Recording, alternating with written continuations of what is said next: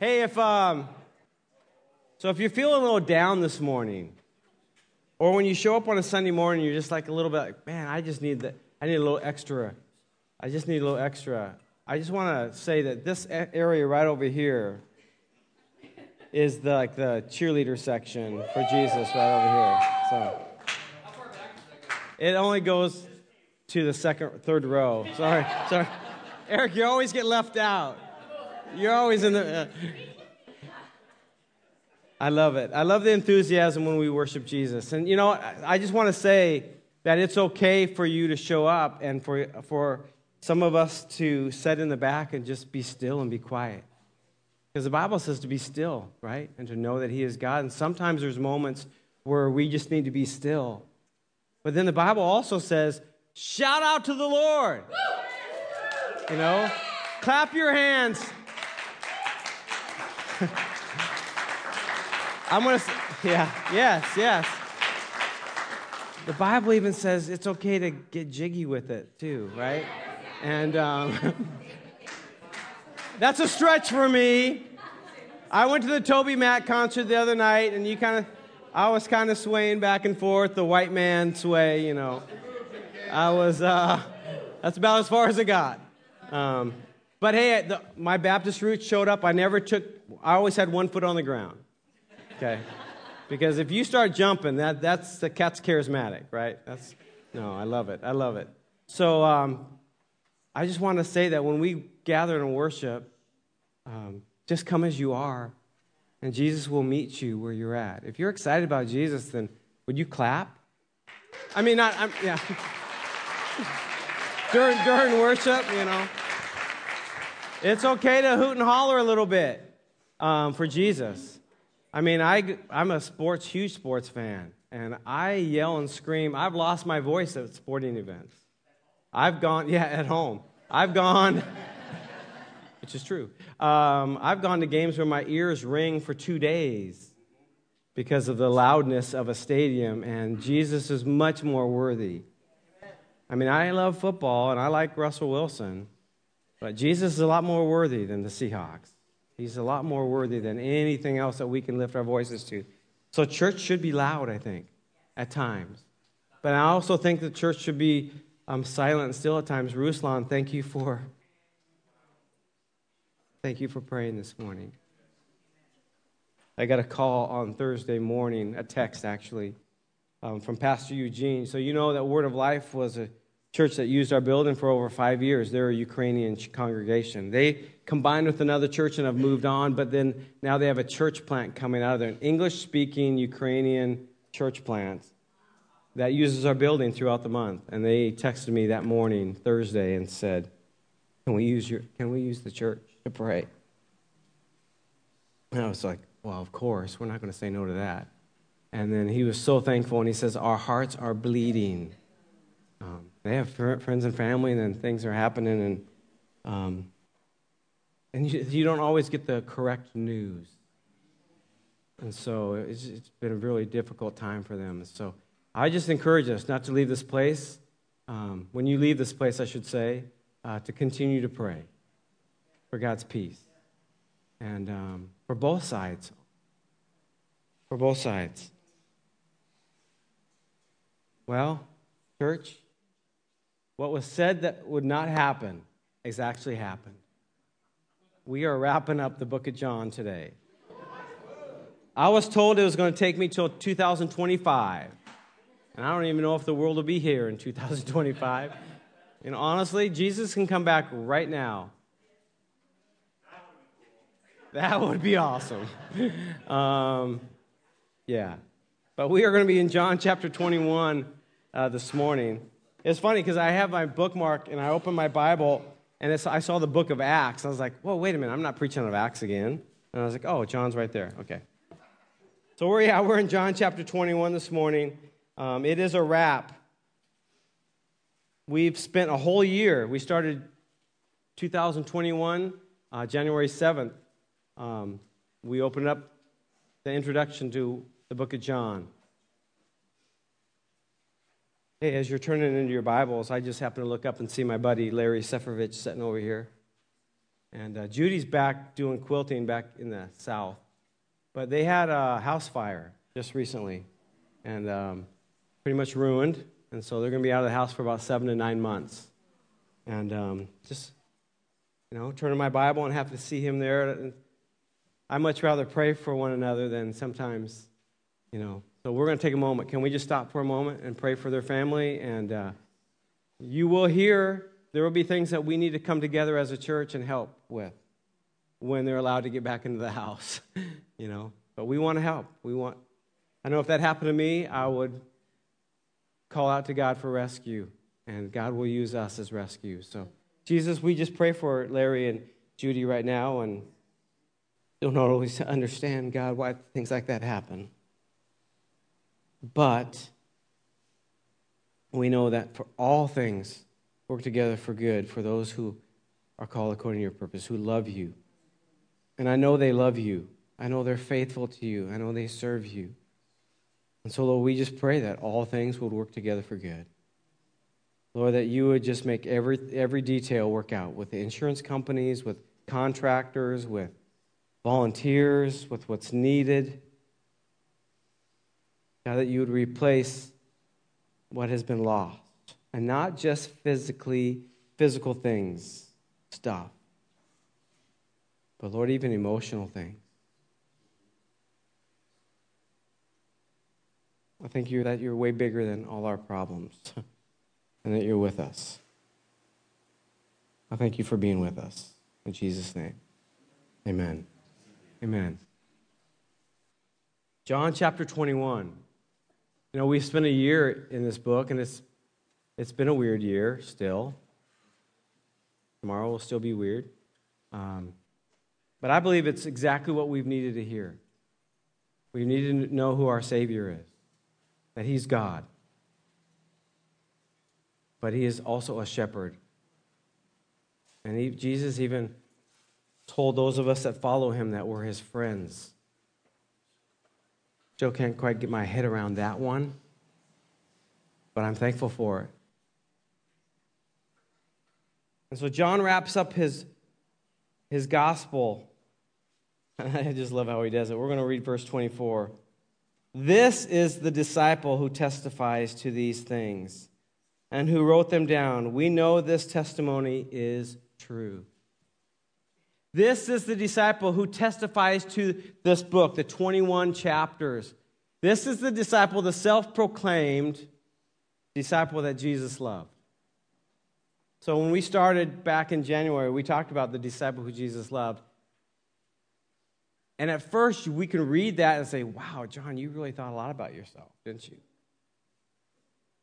It's almost like it's a proud statement. I am the disciple that Jesus loved. But I don't believe that's John's heart, because if you read his Gospels, if you read the small books that John wrote, 1st, 2nd, 3rd John, that's not his heartbeat.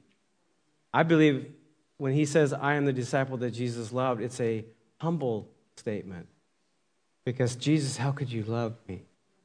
How can you love a man like me, is what John was saying. And so he is reminding himself, Jesus loves me. That's a word for us today, church. It's not a proud statement. It's not something from our side of it, but it's a humility statement. It's a humble statement saying, Jesus, you love me. You care for me. You are with me. So John writes this down and says, this testimony is true. And what he's saying by that is that I am an eyewitness to what has happened. These stories that I've written down, I have seen them with my own eyes. And so they are true. And then I love how the last verse of his book, verse 25, Jesus did many other things as well. If every one of them were written down, I suppose that even the whole world would not have enough room for the books that would be written. Imagine that. I mean, John just highlighted a few of the stories. There's another translation that says Jesus did countless things. Couldn't even name them. So these are just some of the highlights. So imagine living life with Jesus for 3 years. every word that comes out of his mouth, every interaction with a human being. If that was all written down, because every single one of those were miraculous. This is the Son of God who came from heaven to earth. Everything he did on earth was miraculous. When he bought an apple at the market, that was miraculous. And what John is saying is that Jesus is way bigger than we can even imagine. Everything he did, the way he talked, the way he reacted with people, the way he cared for people. It's challenging. Just breezing through the book of John this week and seeing the stories again. It's challenging because I don't always do this. I don't always speak lovingly towards people. I don't always care for people. I try, but I don't always. So what we're going to do this morning is we're going to take a look back just briefly at some of the moments that Jesus went through. So I broke it down into 4 different areas. The areas where Jesus was tender, the areas where Jesus was zealous, the compassionate moments, and the eternal moments. Jesus. So now we're going to start off with the first one, the tender moments of Jesus. And really, you could do all of them, but I separated them out just a little bit. First one, water into wine. Jesus' first recorded miracle, he turned water into wine. Why was that tender? Why was that a tender moment of Jesus? For me, as I read it, it's just a tender moment between Jesus and his mom. The Bible says that we are to honor our parents. And it's the only commandment that has a little bonus to it. And the bonus is this, because it will go well with you for the rest of your life if you honor your moms and dads. I know that sometimes that's a tough one, because maybe our moms and dads haven't honored us. That's not what the Lord is telling us. He's putting it on us. You honor your moms and your dad. And if you still have moms and dads with you, you should cherish those moms and dads, because they won't always be with us. My dad has been gone for almost 10 years. Hard to believe, isn't it? Yeah. So honor our moms and our dads. It will go well with us. So Jesus honors his mom, but because what happens is they're just showing up at a wedding party. And one of the biggest things in that culture is if you ran out of something, if you were hosting an event and you ran out of something, it was shameful. It was embarrassing first, but then it was like shameful. And then from there on out, you were shamed in the community. They ran out of wine, and Jesus' mom finds out, and she just walks up to Jesus, hey, they're out of wine. And Jesus' answer is classic. Some of the translation says woman. I love that response, woman. But I'll just change that a little bit. Mom, why are you involving me in this? It's not my time yet. And the classic mom response is not to respond to the whining son. I mean, Jesus wasn't whining. Thank you, Dana, for getting that. Okay. He was whining, actually. He was going to whine, I should say. The classic response from mom is this. She doesn't even respond to Jesus' response. She just turns to the servants and says, just do whatever he says. And then she walks off. And then so Jesus was like, all right, just go fill those pots full of water. And we find out it was the best wine. That's a tender moment because Jesus was caring not only for his mom, but the reputation of those who were hosting that party. Nobody knew about it except for a select few. That's a tender moment. Probably one of the more tender moments is when Jesus the Son of God, the living God who left heaven to come down to planet Earth, humbled himself. Less than 24 hours before he was going to be put to death, and he washed his disciples' feet. They showed up. It was kind of a hurry time to put together dinner. The disciples were supposed to put that together. They forgot about the servant who was supposed to clean them up as they walk in. That was tradition. You walked in and you had a servant kind of clean you up. They didn't have nice asphalt roads back then. It was dirt, mud. And you were wearing sandals. It wasn't a pretty sight. It wasn't a good job. It was one of the lowest jobs on the totem pole, actually, right? And so what happened was that they ate. Nobody stepped up to fill that spot. So Jesus, that's a tender moment when he got down and washed his disciples' feet. Turn into your Bibles to John chapter 14. We are going to bounce around in the book of John a little bit this morning. John 14. Another tender moment. My tender moments are fleeting, so I'm going to have to jump through these real quick, but we're just going to hit a few of them. Starting in verse 1, John chapter 14.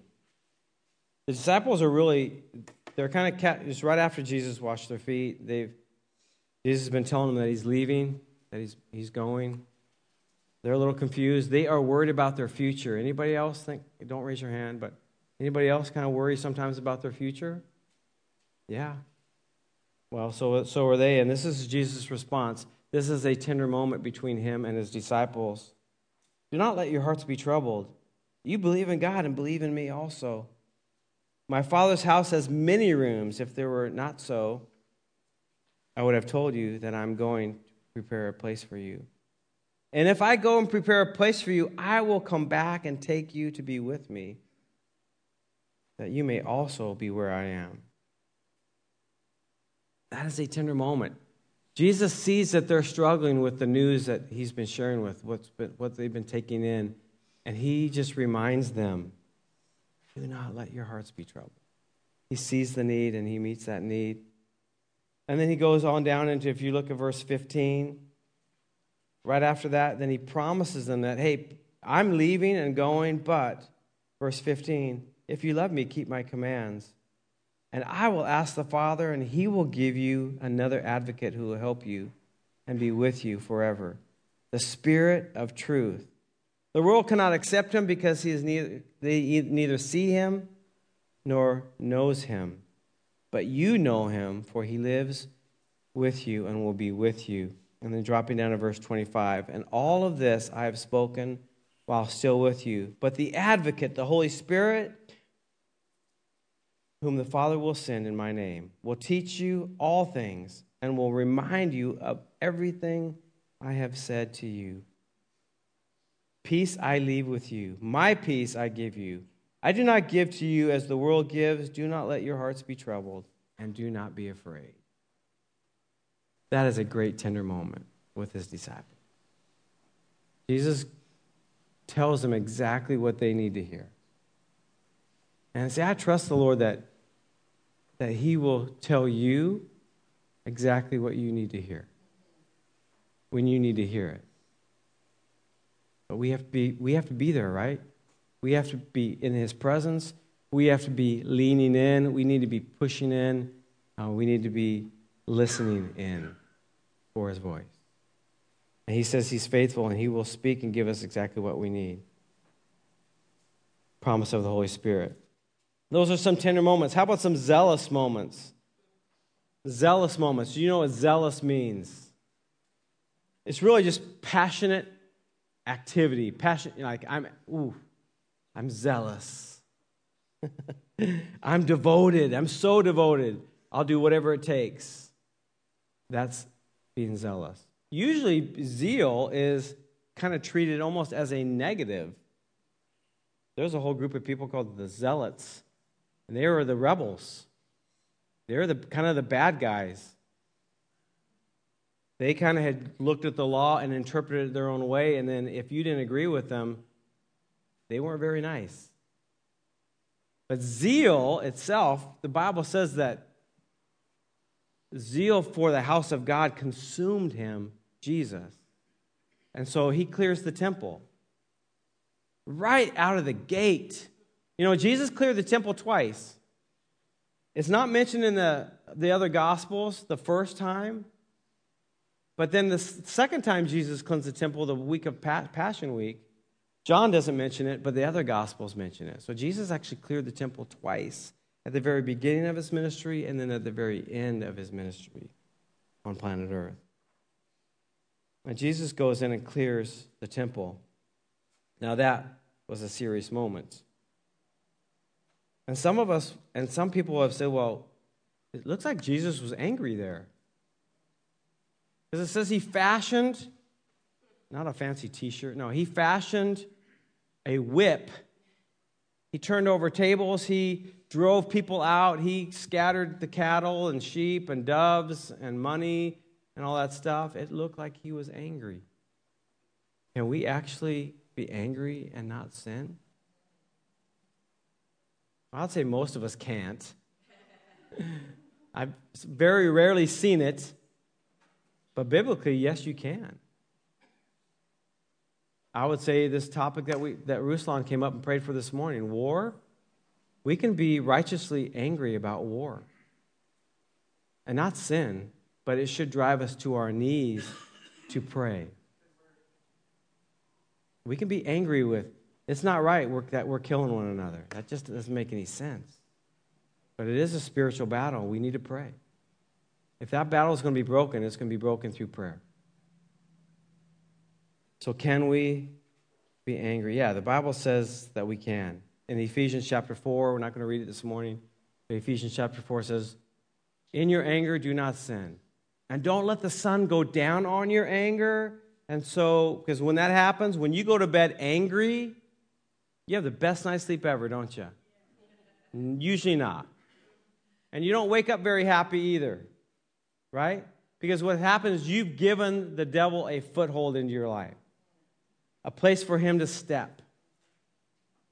And I don't know about you, but I want to remove as many steps for the enemy as possible, right? And so anger is just one of them. So don't go to bed angry.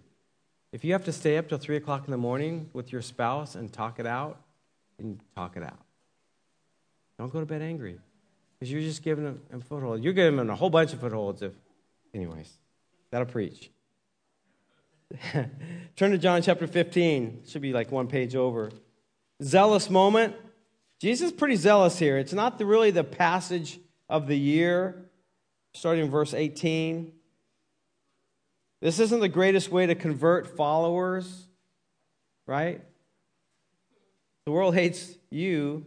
Keep in mind that it hated me first. Yeah. Verse 19, he says, if you belong to the world, it would love you as its own. As it is, you do not belong to the world, but I have chosen you out of the world. That is why the world hates you. Remember what I told you. A servant is not greater than his master. They persecuted me, and they will also persecute you. And he says, if they obey my teaching, though, they will also obey yours. That's a zealous moment, because Jesus is just saying, hey, you want to be dedicated? You want to be all in with me? There are going to be people that don't like you. In fact, they will fight against you. And not just spiritually fight against you, but physically come against you. And we see that. Read the book of Acts. We see that as the church was beginning, there was much persecution. Much persecution for those who follow Jesus. That didn't deter them at all, though. It fired them up. Because they were experiencing the presence of God in their life. And nothing that this world can bring our way ever can cover what Jesus is doing in us. Ever. So much better than what he's doing. Jesus stands before Pilate, another zealous moment, and they talk truth. And Jesus said, those who are on the side of truth, when he's talking truth. And Pilate makes that proclamation, what is truth? And then Jack Nicholson says, you can't handle the... No, okay, that's...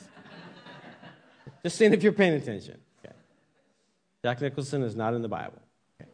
He's old enough to be, but he's not in the Bible. Okay. Okay, anyways. Zealous moments. I mean, Jesus was passionate about his calling. Jesus was passionate about why he was here. But also Jesus was compassionate for his people. That's why he came. I think when I just look through the Gospel of John, when Jesus sits down with the teacher of Israel, I mean, the guy like in charge of leading Israel spiritually, a guy named Nicodemus, Jesus sits down and has a personal conversation with him. And that's where we get probably the most famous Bible verse that's out there. Because Nicodemus is not quite grasping this whole concept of that God loves us. And Jesus said, you know, God loves us so much that he sent me, his son, as a sacrifice that he will die for sin. And whoever believes in him will have eternal life. And then the verse that nobody talks about, verse 17, John 3:16, but John 3:17, for God did not send the Son into the world to condemn the world, but to do what? Save it. I think a lot of times we think about that God is bringing condemnation to sinners. God is bringing salvation to sinners, church. It's not our job to condemn people. It's our job to love people into the kingdom of God and let them know what it looks like to be genuinely loved and cared for. I mean, that's what happened to Jesus. When Jesus was talking to Pilate about truth, just that conversation, the humble conversation that Jesus had with Pilate, Pilate went back and was like, this guy's innocent. But he was caught up in the political game, and he went with it anyways. He was warned by his wife and all that stuff, don't do it. He did it anyways. Compassion. Jesus had compassion. I mean, we look at all the healings. Just he would see somebody in need, and he would meet that need. The official son.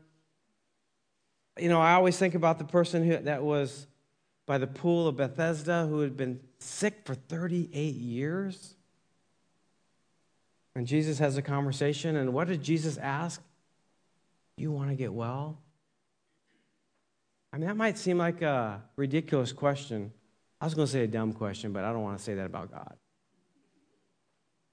But that might on the surface seem, Jesus, that's a ridiculous question. This guy's been laying here by the pool, trying to get into the pool to be healed for 38 years. I think what Jesus was asking there is sometimes we get comfortable in our disabilities.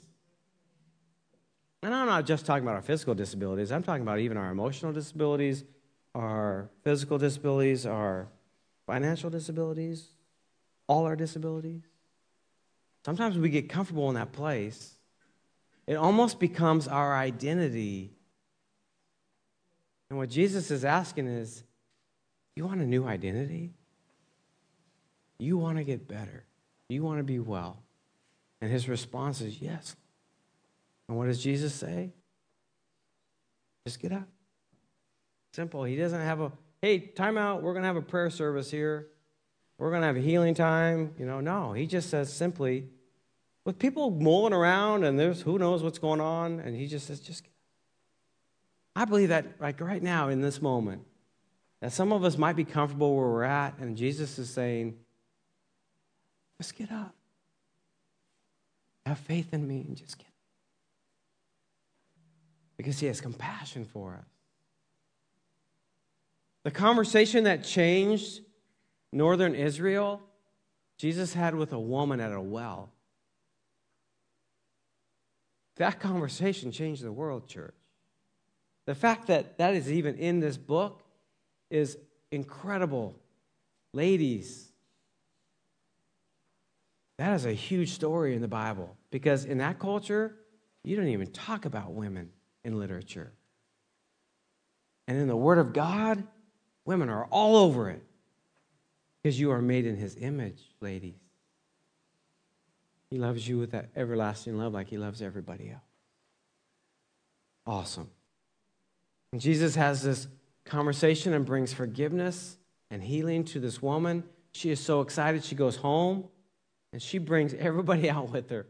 You got to check this guy out. You can see that I'm different and changed now, and revival happens in Samaria. Samaria! I mean, it would be like this right now. Jesus is talking, and Jesus is in Russia, and he's talking about, well, yeah, I just had lunch with a Ukrainian. And they're like, they're like, what? They're our enemy. Yeah. Or vice versa, right? The Samaritans were not, in the eyes of the Israelites, they were hated. They were treated worse than like pets, yet still made in God's image. So who is our Samaritans today? I think the church sometimes has drawn some lines, and we treat people like Samaritans. And Jesus says, have a conversation. Offer them life. Jesus asked her for a drink of water. He didn't offer her living water right out of the gate, right from the start, right? What did Jesus do? He asked her for a drink of water. Jesus is sharing and speaking, and it's mesmerizing. And then all of a sudden you're looking like, oh, it's dinner time. And you're looking around trying to find a place to eat. I've done that this last week. Try to find a place to eat. And you end up eating a Marie Callender chicken pot pie for dinner. Okay? Happened to me this week. It was a 2-hour wait just to get a pizza at Pizza Hut in this little place, little town I was in. We were in. And we had pie night. Chicken pot pie. And pie for dessert. Anyways, it was pie night.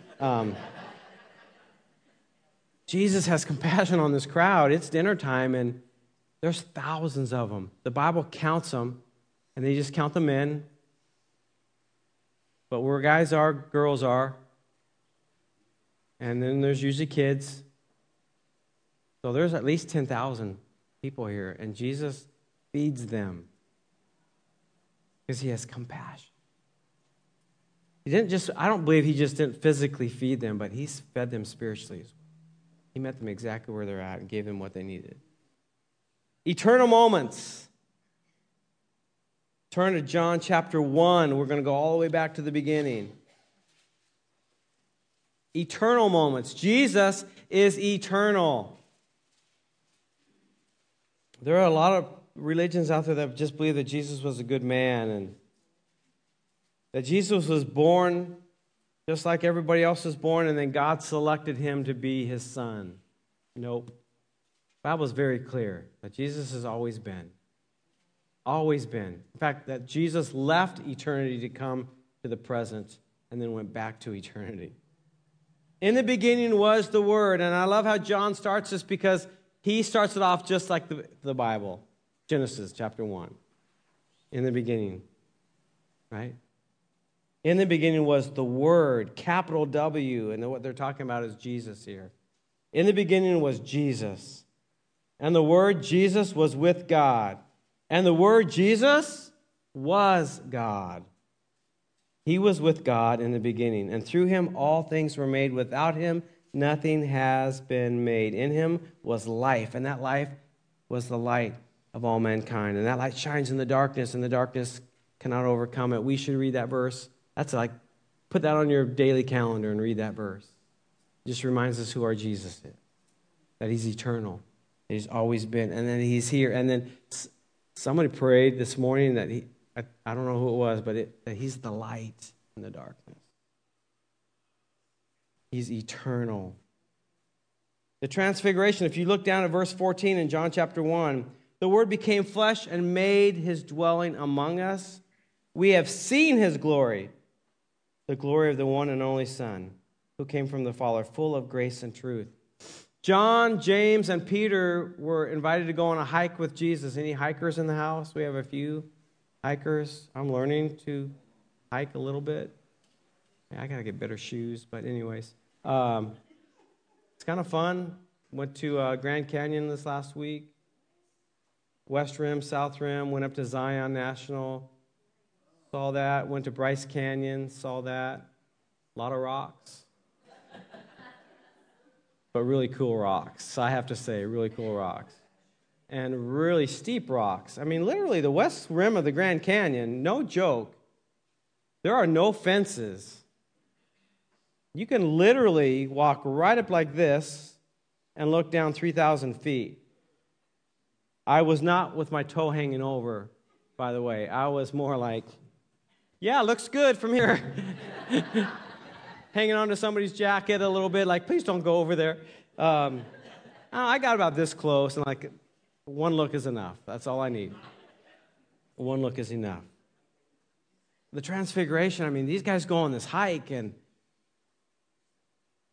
they don't know what they're doing. They're just walking with their friend, and then all of a sudden, Jesus lights up. The Bible says that his face shined like the sun, and that his clothes like glowed. And then these two figures show up. Moses and Elijah show up, and Jesus is just having casual conversation with these guys. I can't even talk about it. And what are the John, James, and Peter doing? They're down on the ground because they can't even handle the glory, right? And then afterwards, Peter's like, this is pretty cool. We should just stay up here. Can we just build 3 little houses and you guys can stay here and we'll just stay outside and watch this? This is good. But we're not called to live on the mountaintops. Most of our lives are lived in the valley because that's where the nourishment is. That is a spiritual metaphor, church. There are times in our life that, yeah, we're going to get to go up on the mountain and we're going to get to kind of stand on the edge and like, yeah, that's good. I like it. It's an incredible view. You want to see pictures? I could have a special night and just show you my vacation slides. Remember that? All 2 of you will show up. It'd be Heather and I just watching video pictures. Anyways, the Transfiguration, Jesus showed them his glory. Showed them that he was eternal, that he is eternal. And Jesus makes that declaration that a lot of people don't even talk about because a lot of people, I mean, if you ask people about Jesus, a lot of people will just say, yeah, he was a good teacher. I heard he was a good man. But Jesus wasn't just a good teacher and a good man, but Jesus is the way. He's the truth and the life. A good man, you can't even say that about Jesus because that's not even giving him the right honor. Jesus said that I am the way, the truth, and the life. No one can have a relationship with the Father unless it's done through me. Now, unless Jesus was speaking the truth, and a lot of people, that's where they stop with Jesus, then Jesus wasn't a good man because, right? If you take that along down the road, if you look at it, Jesus is saying there's one way to heaven is what he's saying there. It's all tenderness, zealousness, compassion, right? And eternal. Jesus said, I am the way, the truth, and the life. No one can come to the Father except through me. And what Jesus is saying there is that I'm the eternal one. You want to have a relationship with the Father in heaven, it has to be through me. And maybe some of you have made that decision. In fact, most of you probably have. That's why you're in church. But maybe some of you watching from home or in the house, you haven't made that decision to follow Jesus yet. My encouragement to you is to follow him. Follow him. The whole book of John, he wrote the whole book simply that we would believe in Jesus. He actually says it. I wrote this book so you would believe that Jesus is the Messiah, the Savior of the world. And so I encourage you to believe. But for some of us, like, okay, now that I believe, now what do I do? I'm called to follow Jesus. How do I do that? How do I follow Jesus? Some of you have been around for a while. You kind of figured it out a little bit. But some of us some of us. I like to include myself in the young people. I'm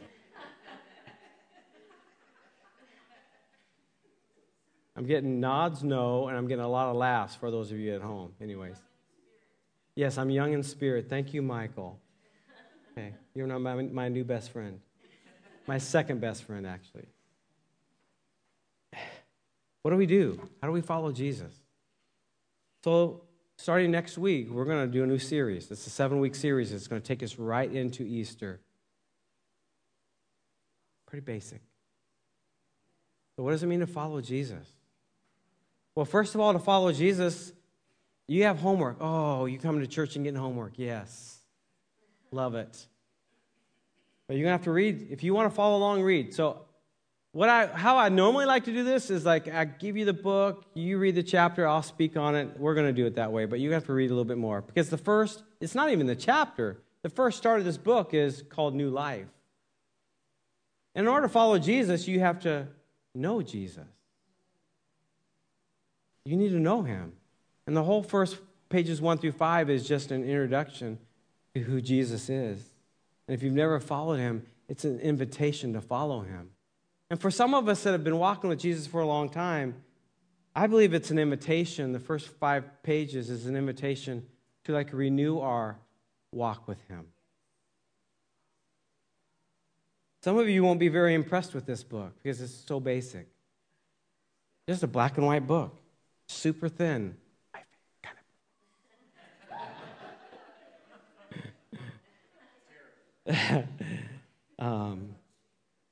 But it's super basic. But I think what happens is we, as humans, complicate God. We overthink him. And we make it really difficult for people to follow him. Hey, you want to follow Jesus? Let me give you this big book. Study it for 10 years, and then maybe you'll figure it out. So how do you pray? Why do you start off?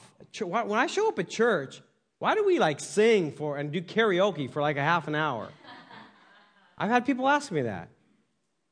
In fact, they came 3 weeks in a row, and then one Sunday we did something a little bit different. We were going to do worship at the end, and the guy leaned over and said, "Hey, why aren't we doing karaoke?" He didn't know Jesus yet. He didn't know what worship was. He didn't know that when we sing, and I don't get it, right? But the Bible says that when we sing, heaven moves. Because God made it that way. God created it that way. What is church? Woo! Dana will be speaking on that tough topic. He actually will be. When you get saved and you're excited about this new life with Jesus, do you just hide it?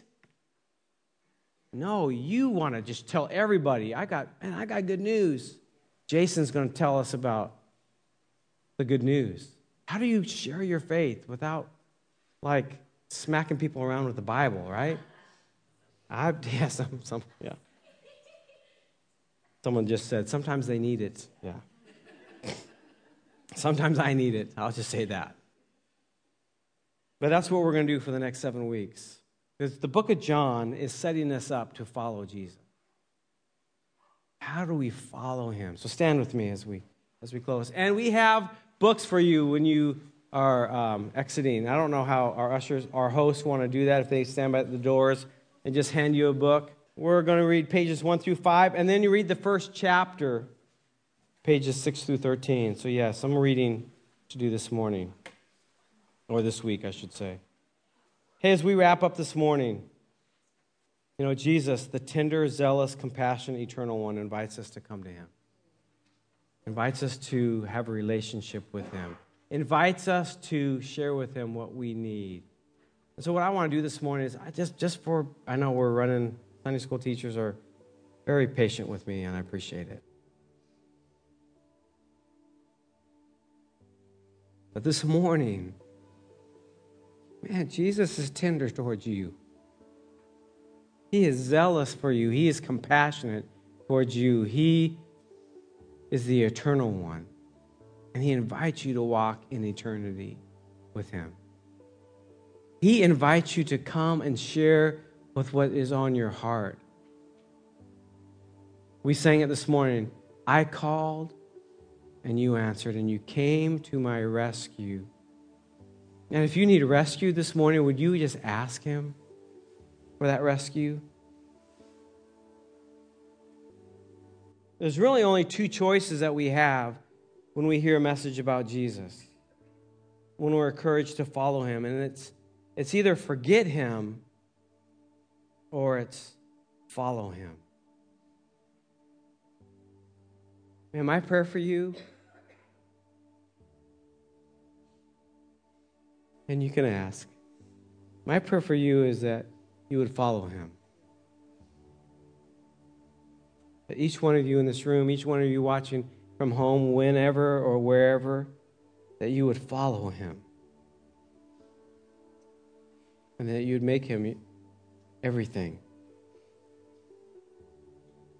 Because he is tender, zealous, compassionate for you. And he is the one who offers eternity to you. So Jesus, as we close this Sunday up, God, we are thankful for your presence. We are thankful that you love us.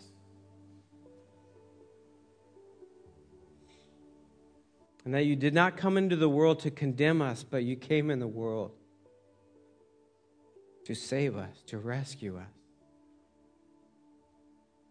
And I pray for my friends here this morning who are in places that need rescued. Jesus, that I know you see. I know you see. So I pray that you'd meet every need, God.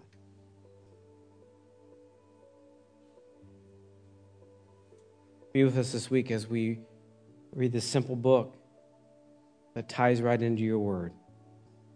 It teaches us what new life looks like, teaches us what prayer looks like, teaches us to raise our hands and to worship you unabandoned.